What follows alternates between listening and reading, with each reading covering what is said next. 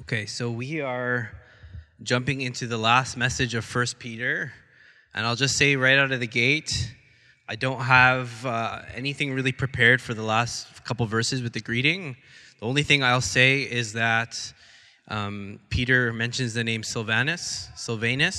That is the Greek rendering of the word Silas, who we named him after, and it says that my brother Silvanus is a faithful brother, and he's very small, but we'll see if that pans out. I hope so. So it's been a good journey through First Peter, and I just wanted to spend a couple minutes hearing from you guys. What are some of the, things that you've taken away from this book? It's a little bit more of an informal time. Like, if you could just take a second to reflect back, and even if you want to have your Bibles open and you can flip back. Relative to, let's say, the Gospel of Matthew that we were in for, 3 decades, it seems. First Peter was relatively short. So what are some of the things that stood out to you guys?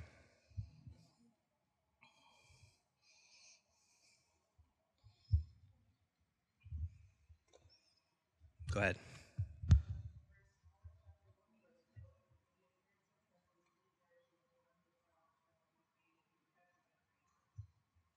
The imperishable inheritance that is being kept for us. That's good. What's up?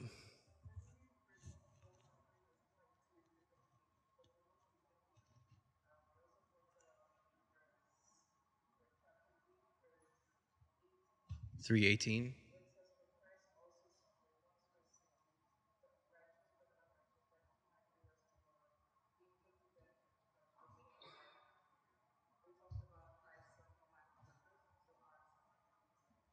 There you go. And that is a New Testament theme. The sufferings of Christ foreshadow our suffering, but the glorification and the exaltation of Jesus also foreshadow our glorification. We will all go through a lot, but he will reward us with a lot as well, right? So, what else? I know not everybody was here from the start, but it's okay.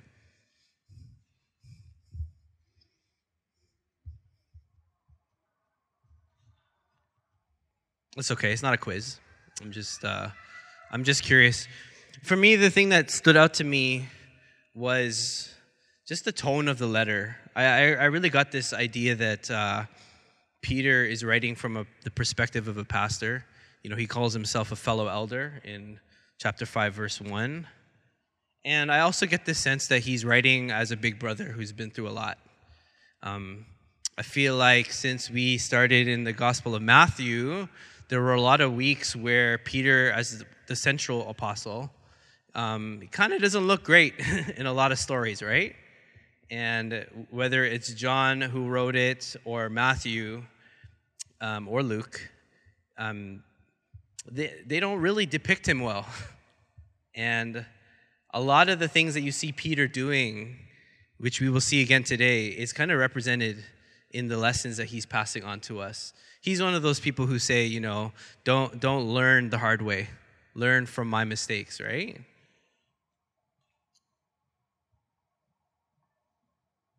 I really get the sense that Peter is teaching from the vantage of the Holy Spirit, but he's also teaching from his personal experiences. And so today we're going to look at another one of those personal experiences that Peter faced. And for Peter, I believe that his thesis of today's passage, or the point that he's making, is pointing us to the humility of Jesus and the humility that God's people are called to. If we take into account books like Peter's first epistles, the second epistles, we have this picture of a humble elder as he describes himself. But like I said, Peter in the Gospels very, very openly struggles with pride. He very, very openly and unabashedly struggles with arrogance. Foot in mouth diseases, as people say, right? Peter is regularly the one who, when Jesus says something, Peter is often the one who's like, can you clarify that for me, Jesus? Or, I don't think you're right, Jesus. I fully disagree with what you're saying, right? That's the type of person that Peter was. And so question, who was it that rashly left the boat to walk to Jesus and then sunk as he saw the winds and the waves? Who was it? It's Peter, right? It's our guy Peter. And who was it that refused for Jesus to wash his feet? And Jesus says, if you'll have no part of me unless I wash you. And then what does Peter say? Don't just wash my feet, like give me a shower. I need it all, right? And who was it that took Jesus aside to rebuke him for his coming death? It was Peter, right? And Jesus says, get behind me, Satan. I don't know if you've ever been called the devil, but that's tough to come back from, right? And who was it that boasted that he would never betray the Lord? It was Peter. And who was it that drew his sword and chopped off of the ear of Malchus, the servant of the high priest? It's once again our guy Peter. And so Peter was no stranger to pride and arrogance. He was no stranger to pride. However, Peter would also go on to be used by God to build his church. He is called Cephas, the rock upon which I would build this church. And the reason why Peter was able to lead is because God humbled Peter. God humbled Peter. This is why some 30 years after his service to the Lord, Peter closes his first epistle with 4 promises or 4 ways that God blesses humility and why humility must be the defining mark of a true Christian. And so let's read the passage together and we'll see what Peter's saying here. If you haven't already, open your Bibles to 1 Peter 5 and we'll read from verse 5 and I'm just going to go to 10 and the rest you'll have to study on your own. It says in the text here, likewise, you who are younger, be subject to the elders. Clothe yourselves, all of you, with humility toward one another. For, quote, God opposes the proud, but gives grace to the humble. Humble yourselves, therefore, under the mighty hand of God, so that at the proper time he may exalt you, casting all your anxieties on him because he cares for you. Be sober-minded, be watchful. Your adversary, the devil, prowls around like a roaring lion seeking someone to devour. Resist him, firm in your faith, knowing that the same kind of suffering are being experienced by your brotherhood throughout the world.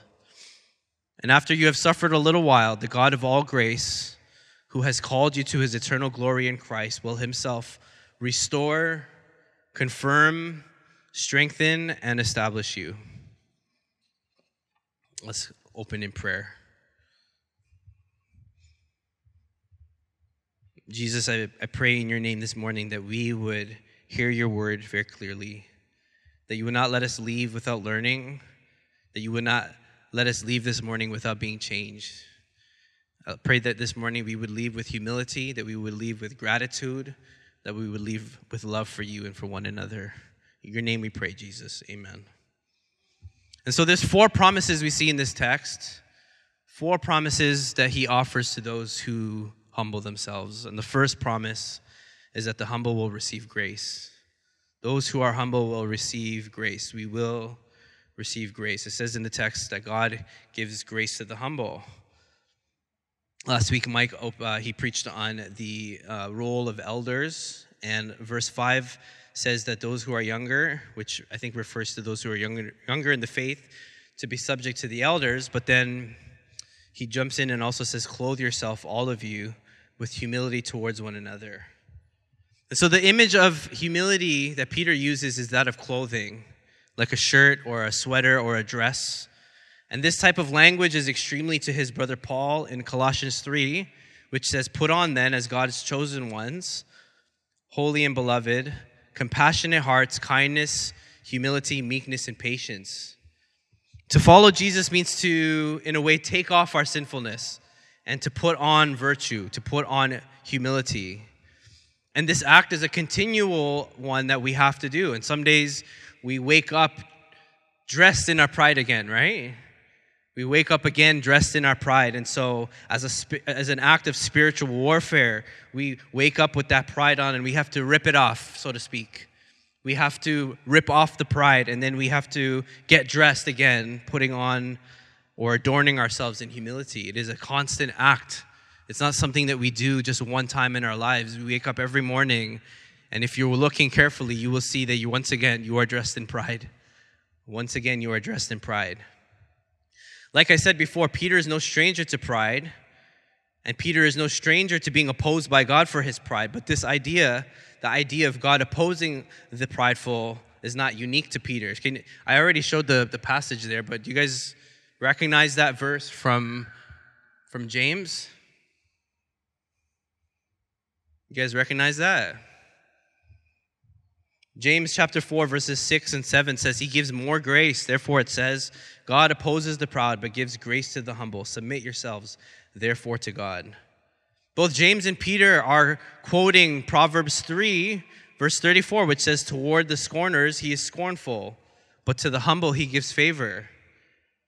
And the idea of pride being detestable while humility being the way forward is represented all over the Bible. It's represented again and again in Proverbs especially. Proverbs 11:2, when pride comes, then comes disgrace, but with humility comes wisdom. And again, Proverbs 18:12 says, before his downfall, a man's heart is proud, and humility comes before honor. And so this idea of pride being the downfall of man, while wisdom and humility being the way forward in Christ, is biblical. It comes back again and again. My question for you guys this morning is, how would you define pride? Just shout it out. How would you guys define pride? It's a word we use a lot, but we don't slow down. What's that? Rights. I have my rights, right? Personal rights. What else? Thinking that you could do better. What else? Hand up. Boasting in yourself. Arrogance, showing off. What else? Self-sufficiency. I am enough. I have everything I need right here. Who here has said any of those things? In either those words or in different words or maybe in your behaviors, right? Psalm 10:4 gives us a definition of pride. It says this, in his pride the wicked does not seek him. In all his thoughts there is no room for God. In all his thoughts there is no room for God. There's no rooms left. Occupied. There's no room in my heart. There's no room in my mind. There's no room in my life for God. That is the voice of pride. I don't have time to read my Bible. I don't have energy. I'm too tired.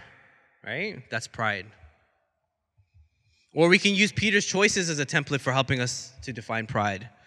Whether it is refusing to accept God's grace or thinking he knew better than God or boasting in his abilities or taking matters into his own hands, we can see time and time again that Peter was no stranger to pride. For the non-believer, pride means fancying yourself as God. It means that you are the ultimate authority, that you are the one that you answer to. A non-believer, if you are somebody here this morning who does not follow Jesus, pride would say that you are the captain of your soul, right? Is that Invictus? You are the captain of your soul. That is the chief way of saying, I am a proud person. I navigate. I have the wheel. It's my life. I choose where we go. Me, right? But for the believer, pride can be insidious as well. Though we profess Christ, we can mimic the errors of Peter. We can refuse to accept God's grace and beat ourselves up over our sins senselessly. Who can relate to this thinking, almost like your sin is too big to handle? Who can relate to that? Yeah, it's too much for him, right? We can also fall into pride when we think we know better than God, like when we harbor anger and bitterness towards our fellow believers instead of forgiving, or refusing to take counsel from other believers who know more than you. That is pride. Pride is also boasting in your own abilities, taking credit for something that God did through you, or thinking that you're better than other people, being self-righteous. That is also pride. Pride can also look like taking matters into your own hands. We mimic Peter's chopping off of Malchus's ear when we decide what is right and wrong instead of submitting to God's word. A lot of examples of pride. It is so hard. It's hard enough to live with pride, but what makes it so hard is that the scriptures tell us that God, what does he do to the proud? He opposes the proud. He opposes the proud. Let that sink in for a second. He opposes the proud. God is literally opposing those who are proud. You're saying on this side is me, and on that side is God. He is looking directly at us. We are looking directly at him in arrogance. You on one side, and on the other side, you have the all-powerful creator, the judge, the king of the universe, the creator of all things, the Lord of every single thing. It's you versus that. That is what pride is. And so, church, I put this forward to you guys. We sometimes we like to rank sins, right? But I say this to you this morning. To oppose God means to court death. To oppose God means to court death. When we oppose God, it is us squaring up and boldly looking to God as though we were Lord and King. And to be quite honest with you, and it's not that I'm not guilty of this as well, but to be a prideful person is the most stupid posture that a person can take. Just point blank. Who are we to stand to Him? What do we have to stand up to God? It is absolutely ridiculous. No one has gone up against God and won. Not a single one. Not a single person has ever gone up against Him and has won at all. And so for this reason, this morning, church, Peter reminds us that God opposes the proud, and he reminds us that we will lose. For the non-believer, it means that you will be judged. It means that at some point, you will answer for your sins. It means that at some point, you will receive the due wrath for your sins. But for the believer, it is better, but it still will hurt. It reminds us that we will be disciplined. Hebrews 12 reminds us that our kind Father in heaven treats us as sons and daughters, and the proof of that is the discipline He has for us. He will effectively and eventually knock us down to our rightful place in this kingdom for our own good. In either case, God does not lose. He is undefeated. Amen? And He will not be mocked. But we also see in the text that there's also a promise, and the promise is that God gives grace to the humble. And so early in my discipleship, I learned that grace stands for God's riches at Christ's expense. Who's heard that before? God's riches at Christ's expense. Grace is God's unmerited favor. It is blessings that He gives us that we do not deserve. And so when we say grace at meal times, we are saying, in essence, though we do not deserve another meal from you, God, you continue to richly bless us with this feast, and for that we are grateful. That's why we say grace. Right? You could say give thanks, which is, I think, just as good. But saying we say grace, just there's something there that says a lot. God's riches at Christ's expense. And so, church, it is not the prosperity gospel to say that God blesses those who are humble. God blesses those who are humble. The form in which those blessings come is up to God. But in some way, shape, or form, God blesses those who rightfully regard Jesus as Christ and those who regard Jesus as Lord and Savior. Some of us right now in this room might be saying, I'm not that blessed. And I can really, I hear that because I know that a lot of you are going through a lot of things in your life. And so you may not feel blessed. But I can confidently say that God has blessed every single one of us this morning. Amen? First of all, for those who have put their faith in Jesus, we can say very joyfully that God has blessed us with His gift of the cross, which we celebrated this morning. We can say very confidently that we are blessed by His resurrection. He is alive. He is listening right now. He is with us. It's by grace that we can commune with God and we can worship Him openly with confidence. We can thank God, each of us, for the gift of community, of family, of provision, of shelter, a safe country to live in, work, meaningful work, kids, and the list goes on. And so, church, I never want us to forget about God's grace that He gives to us. And so there's so much to say about that, but I'll just keep moving. God promises grace to the humble. And so the first promise is that He gives grace to the humble. But the second promise is that the humble will also be cared for, that we will receive care. Verses 6 and 7 says, humble yourselves, therefore, under the mighty hand of God, so that at the proper time He may exalt you, casting all your anxieties on Him, because He cares for you. You guys know that I hate posturing when it comes to church. I balk at language like calling ourselves prayer warriors or titans of the faith or, whatever word you may have that we could use to describe yourselves in or paint ourselves in a positive light. It's verses like these that should remind us who we really are. If God opposes the proud but promises grace for the humble, then the logical command is to humble yourselves under the mighty hand of God. The prideful see themselves as people who cannot exist under God's mighty hand. The prideful think that the hand of God is imaginary and therefore they can live however they want. There is no hand. The prideful also, maybe some, they would say they believe in God, but they don't believe that his hand is big enough to cover their lives and their issues. And then there are others who believe that his hand is big enough, but it's not mighty enough, right? How many of us, by our actions or our words, have doubted God's power? And so we don't submit to his mighty hand, we run from it.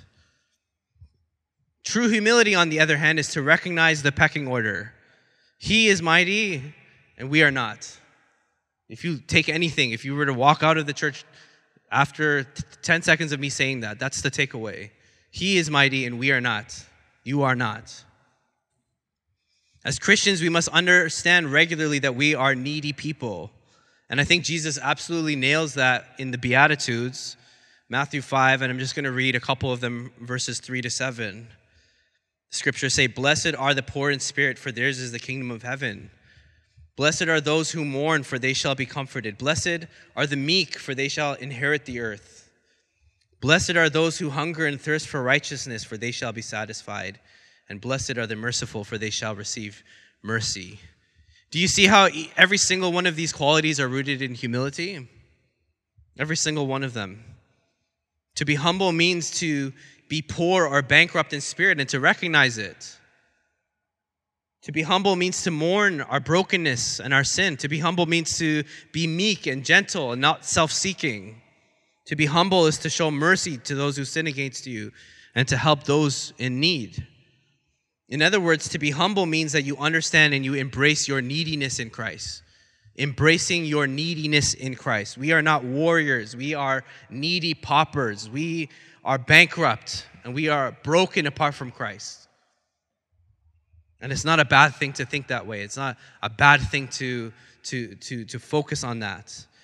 I'm reminded of the words of A.W. Tozer. I don't know if any of you have seen this quote before.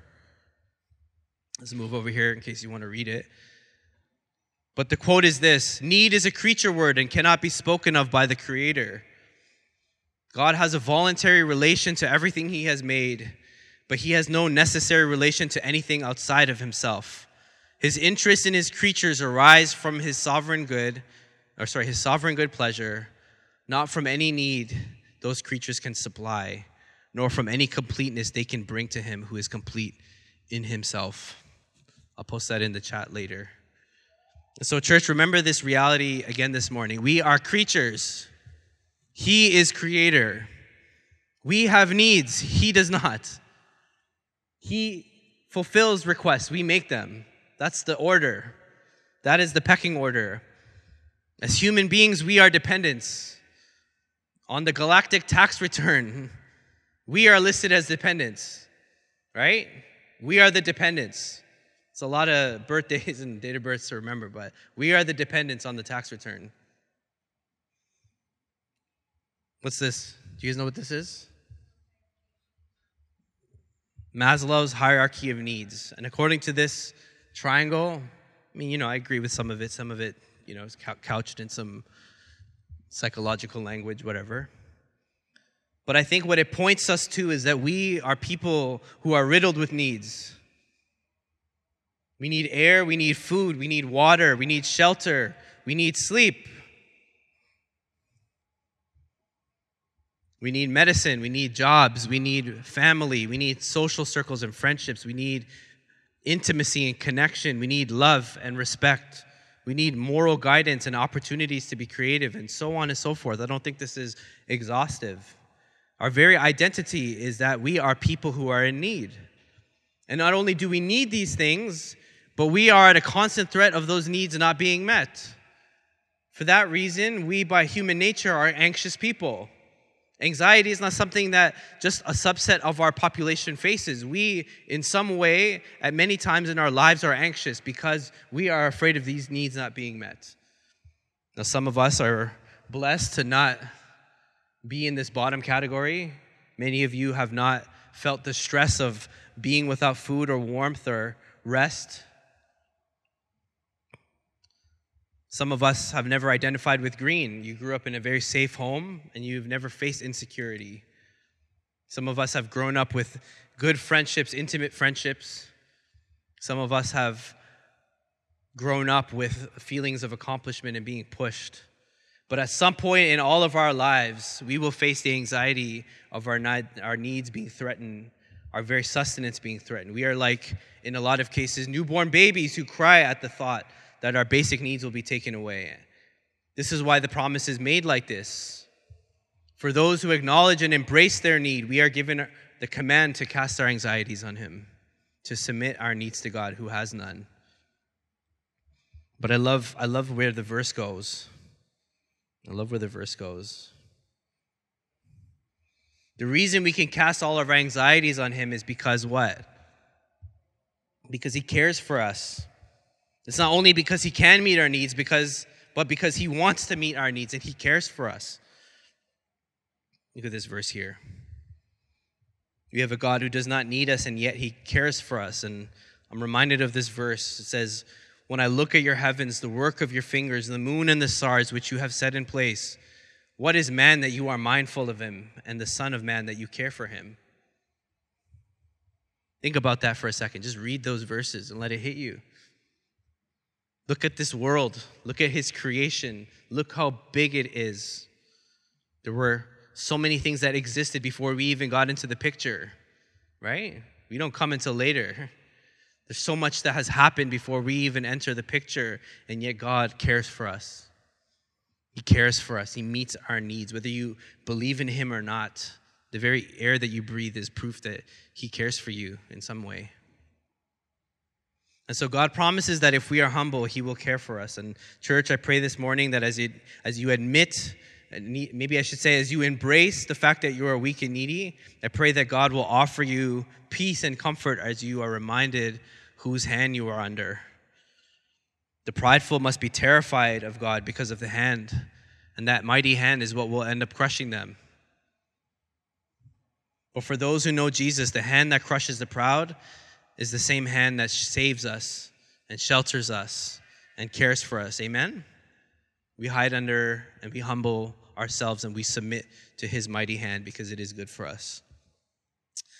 And that leads us into promise number 3, which is that the humble will also be protected. The humble will be protected. This is what the text says. It says, be sober-minded, be watchful. Your adversary, the devil, prowls around like a roaring lion, seeking someone to devour him, someone to devour. Resist him, firm in your faith, knowing that the same kinds of suffering are being experienced by your brotherhood throughout the world. So church, like I said before, Peter speaks from experience. Here he tells us to be sober-minded and watchful, and we know that he failed this very command in the Garden of Gethsemane as he literally fell asleep twice, only to awaken from his slumber to chop a guy's ear off, right? And those who have a hard time waking up, I am of the foremost. I can relate to that. It's not easy.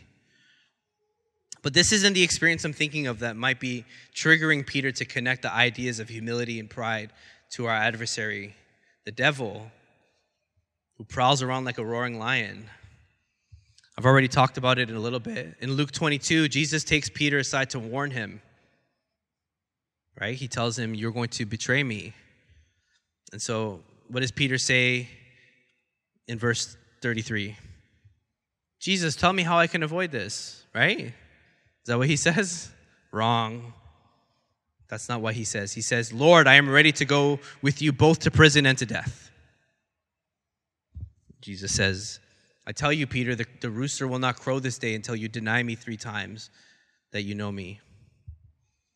And so Peter, if you were to ask him, maybe one day we will be able to, what would be the worst fall? What would be the worst act of pride, your worst regret in life? And he would say it's this. He denied his Lord and Savior 3 times. 1 Corinthians 10:12 says, let anyone who thinks that he stands take heed lest he fall. Let anyone who thinks that he stands take heed lest he fall. And so let's look at the relationship between Satan, our suffering, our temptation, and the protection that Jesus offers us today. This is the story here. Luke 22, verses 31 to 32. Jesus says, Simon, Simon, behold, Satan demanded to have you that he might sift you like wheat. But I prayed for you that your faith may not fail. And when you have turned again, strengthen your brothers. And so this is a hard verse to read, right? What does it mean that Satan demanded to have him? What does it mean that Satan wanted to sift him? What does that have to do with faith? What does it have to do with turning again? It opens up a whole bunch of questions, and we are now formally in the time of the sermon where we will unpack some theological truths about the devil. You've been warned. There's a lot. First, we must understand that the devil hates us and wants us to fall from faith. Satan wants us, even after we profess Christ, to fall away from our faith. And this is the reason why Satan is described as our adversary. He is our enemy. And so, church, don't forget that. Satan, the devil, whatever you want to call him, Lucifer, he hates your guts. He wants to see you dead in your faith, in your body. He wants to see you in a gutter. He wants to see your family destroyed. He wants to see you come to ruin. He wants to see your family split up. He wants all of those things. He hates you. He hates your guts with everything that he can, right? And so he is relentless. Him and his kingdom are relentless to try to take us and take our faith away. So that's the first thing we need to remember. The second thing we need to remember is that Satan is very powerful. He's very powerful. And I know in a lot of messages about the devil, we try to minimize his role. We try to minimize his power. I'm not going to do that this morning. We have to understand that Satan is very powerful. And so there's another story where we see the power of Satan displayed in the suffering of another man in the Bible. Do you guys know who it is? Job. Satan's like right up in there, chapter 1 and 2, and then he disappears, right? In Job chapter 1 and 2, we see that Satan has the power to do a bunch of things. I'm just going to list a few of them. And maybe you can relate to some of these things. First, we see that Satan empowers or even drives the Sabians and the Chaldeans to kill Job's livestock, his cows and his camels and all that. Satan has the power to enlist and use men to commit acts of violence. So when you open your phone and you see that there is violence in the world, don't look further than this. We know who's behind it. That's why Jesus says that he was a what from the beginning? A liar and a what? What's that? He's a murderer, right? We also see that Satan sent fire from the sky to devour more livestock and to kill Job's servants. That was the devil. We also see that Satan sends a tornado that devours the house that his kids were eating in. It says in the text that his kids were celebrating and drinking wine when winds from the heavens came down and lifted up the house, right? What's that? Satan has the power to command creation and to destroy things. And then later in Job chapter 2, we see that Job is struck with sores all over his body and uses the really gross description of him scraping his skin with broken pottery, right? You've heard, anyone who's read that, you will see that. And so theologically, it is correct to say that Satan and his demons have the power to attack Christians and are behind much of the suffering we experience in this life. Whether it is violence or persecution, natural disasters or sickness, Satan and his demons have a role to play. Let's go back to Jesus talking to Peter. And there he says that Satan demanded to have Peter and the rest of his disciples, which is eerily similar to Job chapter 1 and 2. In Job 1 and 2, we see that Satan is going to and fro across from the earth for people to devour. However, we learn in the text that Satan cannot have Job without God's permission. In fact, after God himself suggests Job, Satan says, "Have you not put a hedge around him and his house and all that he has on every side?" Up to this point in the story, Job was untouchable to Satan until God gives him permission. And so this opens us to our third theological truth, which is that God is sovereign over the devil. He is sovereign over Satan, whether it is Peter and the disciples or Job or even Jesus himself during his crucifixion. We see that Satan must get permission from God first to harass his people. And many times, God says yes. Next question we have to ask is, why does Satan want us? And Jesus answers it for us. He says, Satan demanded to have you that he might sift you like wheat. He demanded to have you that he might sift you like wheat. And so it took a little bit of research, but I found this really awesome quote by John Piper where he explains in his very vivid imagery what that means. And I'm just going to read it for you guys. It says in the text that that John Piper says, Satan has a big sieve. You guys know what that is? A sieve? You want to explain?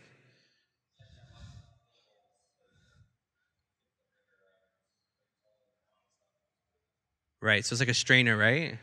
For those who do not sieve soil, some of you have sieved pasta, right? It's the same principle, right? You shake whatever the object is in the sieve or the strainer, and you shake it until the stuff you don't want falls out, right? So it says here, Satan has a big sieve with jagged edged wires forming a mesh with holes shaped like faithless men and women. What he aims to do is throw people into the sieve and shake them around over those jagged edges until they are so torn and weak and desperate that they let go of their faith and fall through the sieve as faithless people right into Satan's company. The sifting of Simon Peter and the others is Satan's effort to destroy their faith. And this remains Satan's main goal today. It is relatively unimportant to Satan whether we are healthy or sick, rich or poor. What he wants is to sift us of our faith. To sift out our faith. If he can do it by suffering, he will try that. If he can do that by wealth, he will try that. Is that helpful? From the story of Job, this is how Satan intends to sift us. This is what he wants Job to do. Job says this, stretch out your hand and touch all that he has, and he will curse you to your face. That is what what the devil is trying to get Job to do. He is trying to put Job in a place where he curses God to his face.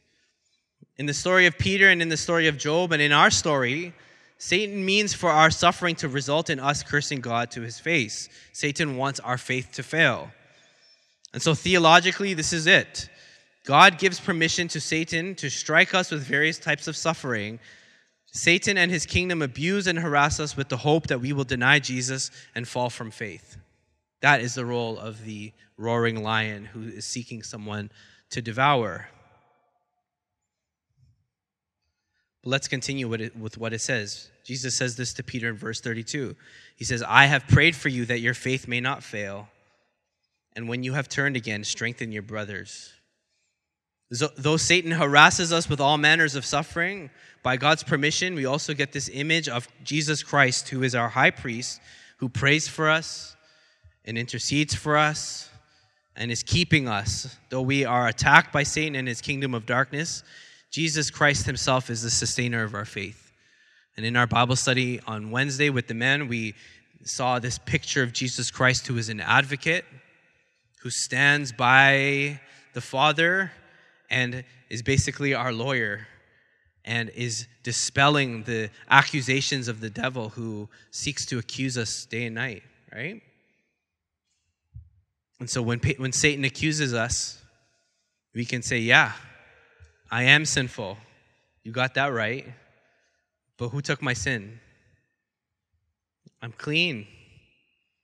Right? Jesus rose from the dead, and now he's there, and now we have an advocate. And so anything that Satan has to say about us, though it may be true, because liars don't always lie, right? Liars lie, but it's not like every single thing a liar says is wrong. Satan says true things. It's just that he's not saying the full truth. And so for us, the full truth is not only that we are broken, sinful, weak people. We can also say that we hide under the mighty hand of God because he has saved us. Amen? In other words, church, we can conclude this about our life on this earth. Satan is indeed stronger than us. But our Father in heaven is infinitely stronger than Satan. Amen? Infinitely stronger. Anyways, back to our passage for today then. What is the takeaway? Peter tells us to be sober-minded and watchful because our adversary prowls around like a roaring lion, seeking someone to devour. And the path of pride says that we do not need God, that our ways are wiser than God, that God's hand is not mighty to save, that we are not sinful people in need of a Savior, and that we are the captains of our souls. In other words, if Satan was a shark in the waters, not to switch up the animal picture, but if the devil was a shark in the waters, pride would be the blood that lures Satan to our side. Pride is the opening that invites the devil into our life. When we are prideful, we become open for sifting by Satan. Pride in the midst of suffering leads to exactly what Satan's goals are for our life, which is for our faith to fail. And so, church, I put this before you this morning. Pride will attract the devil. Humility repels him. Pride attracts him. Humility repels him. Those who regard Satan as powerful, and more importantly, those who disregard God as infinitely stronger, are 100% vulnerable to be devoured. If we deny Satan's power, we open ourselves up. But more importantly, if we deny God's power, we open up ourselves even more. In our suffering, Satan utters to us awful lies. He tells us that we should not be suffering. He tells us that our suffering is not legitimate. He tells us that our suffering is futile and random. He tells us that the reason we're suffering is because God is punishing us or hates us or is out of control. Who here has bought into any of those lies? That our suffering is not legitimate or that he's punishing us, right? We're going through a bad thing because God's mad at you. Who's felt that way before? It's not easy. It's not hard to go there, right? The outcome of our suffering being random and futile or punishment or illegitimate leads to what Satan said to Job, which is to curse God and die. That is what Satan is telling us. If we buy into his lies, that is the outcome. And so, church, this is our outcome if we entertain and feed pride in our hearts. Our faith will die. Yet the promises of humility is this, that God will protect us from the evil one. Let's see here. Pride tells us that God is against us. But humility tells us that God is for us. Pride tells us that we need nothing. It says, I am strong and I can get anything I need, right? That's why it is hard for a rich person to enter into the kingdom of God. I have no needs. I can just buy it. Humility says, I am weak and need God. Pride says, I will take matters into my own hands, right? It's like Peter chopping off dude's ear, right? But the humble say, help me, God. And the prideful say that life and suffering are futile and random, whereas we, as God's humble people, say, my God sovereignly uses my suffering to make me more like Jesus. If you can detect any times where you have either said or uttered or thought about things on the left, that is pride.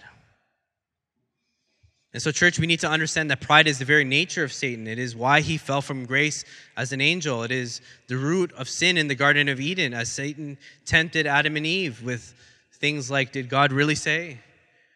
And pride is how Satan was operating with Jesus as he tempted him in the desert to disobey his Father, right? Wasn't he telling Jesus to say a lot of this stuff? Right? Just turn those stones into bread. You don't have to be hungry. Just do your thing. Like, you have the power for this.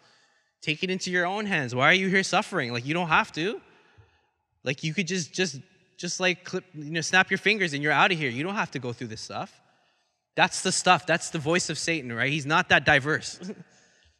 It's not like he has a wide toolbox that he is able to draw from. He has like 3 tools, right? He can push you into shame, he can accuse you, and he can lie to you. That's pretty much what he does. It's not like he's like, this like super skillful guy who has a whole wealth of things. He's not all powerful. He's not all knowing. He has 3 tools, but he uses them well, which is why Genesis 3:1 says that he is crafty. Verse 9 commands us to resist him, firm in your faith. Another word for this is to humble yourselves, or how does James say it? I don't have that. How does James say it? He says, submit yourselves therefore to God, resist the devil, and he will flee to you. As Christians, we submit to God and flee from Satan. The world does the opposite though, right? The world submits to Satan and flees from God. I'll say it again. We submit to God and we flee from Satan, whereas the world flees from God and submits to Satan. Don't get it twisted. Of course, we know in the story that Peter did go on to fall. And notice that Jesus did not take away Peter's temptation, but he helped Peter to grow through his failure. Peter would go on to deny Jesus 3 times. But immediately after, we see that Peter was broken over his sin and he repented. And later, Jesus restores Peter and tells him to feed his what? Feed my sheep, love my sheep, protect my sheep. Recall what Jesus commanded to Peter. He said, and when you have turned again, do what to your brothers? Strengthen your brothers. Jesus gave Peter a special job. Though Satan demanded to have all of his disciples, and all of them did abandon Jesus at the cross, Peter's job was to strengthen his brothers. Isn't that the Christian life? Isn't that it? Yes, Jesus himself prays for us. He keeps us. He strengthens us. And he is the one who sustains our faith. As our shepherd, this is what it says. I will give them eternal life and they will never perish and no one will snatch them out of my hand. We are unsnatchable, unpluckable, unstealable. I'm making up words. It's okay though. We cannot be stolen. We cannot be kidnapped. We cannot be taken out of Jesus' hand, his mighty hand. And yet, let us notice another design for God's community, which is why he tells us to clothe ourselves in humility. God's design for the church is that we would turn and strengthen our brothers, our sisters. In other words, another way we resist the roaring lion is by banding together and helping one another. Satan works well when we are isolated. But when we are together, we can protect one another. We can help one another to resist firmly in our faith by encouraging one another, by using our spiritual gifts, by serving, by being generous, by rebuking, by restoring, and by loving. In other words, we resist Satan by doing what Peter commanded in the first place, which is to clothe yourselves, all of you, with what? With humility. Put on the humble shirt and take off the pride. And so in closing, I want to leave us with this last promise that he gives to the humble. The humble receive grace, are cared for, and are protected from the enemy. But when this is all said and done, we, the humble, are also exalted, restored, confirmed, strengthened, and established. And this is the glorious promise that he has made to us in other parts of the Bible. What does Paul say in 2 Timothy? If we suffer with Christ, we will also what with Christ? Be raised. I think that's another part, but the one from 2 Timothy says we will also reign with him. We will reign with him. So I just want to close off with this amazing promise for you, church. Everything you go through in your lifetime will be worth it because of what Jesus has promised to you here. I don't think I have it. First, he promises that he will exalt us. He will say to each one of you at the end, well done, my good and faithful servant. And he will tell you, you have run the good race and fought the good fight. Amen? He will tell you that. Second, he will restore us. The scriptures say that he will wipe our tears and bind up our wounds. Third, he will confirm us. He will remind us that everything was worth it. Everything he went through, everything the saints have gone through, and everything that you have gone through will be worth it in the end. Fourth, he will strengthen you. Never again will you be a person who is needy and weak. We will be protected forever from the things that threaten us, right? If we go back to Maslow's hierarchy of needs, that's gone, right? It's provided, and there's no threat of losing it. And fifth, he will establish us. He will set us up. Never again will we be unstable or vulnerable. But perhaps my favorite part of the text is this part where it says, he's called us to his eternal glory in Christ, will himself restore us, confirm us, strengthen and establish us. He himself will do it. He's not sending an ambassador. He's not sending your pastor, right? Though I try. He's not sending a representative. He himself will be the one to do it. And so, church, I urge you to look forward to the very day where Jesus himself, to your face, to your very face, will speak with his actual mouth, and his audible words will exit his mouth and enter into your physical ears. They will work better than they work now. You'll hear everything. And he will use his physical hands to wipe away the actual tears from your physical eyes. He himself will do that. He himself will do it. Amen? That's the promise of God's word. And so, like I said, I have not touched the greetings at the end of it. I encourage you guys to read it. But we are grateful this morning for Peter's contribution to our lives. We thank God for the letter that he's written. We will be doing a couple of messages related to Christmas this month. And then I'm happy to announce that the first Sunday of January, we're going to be starting a series on the book of Genesis. Book of Genesis. So I am not as versed in the beginning as I am in the starting. So this is out of my wheelhouse, but it'll be fine.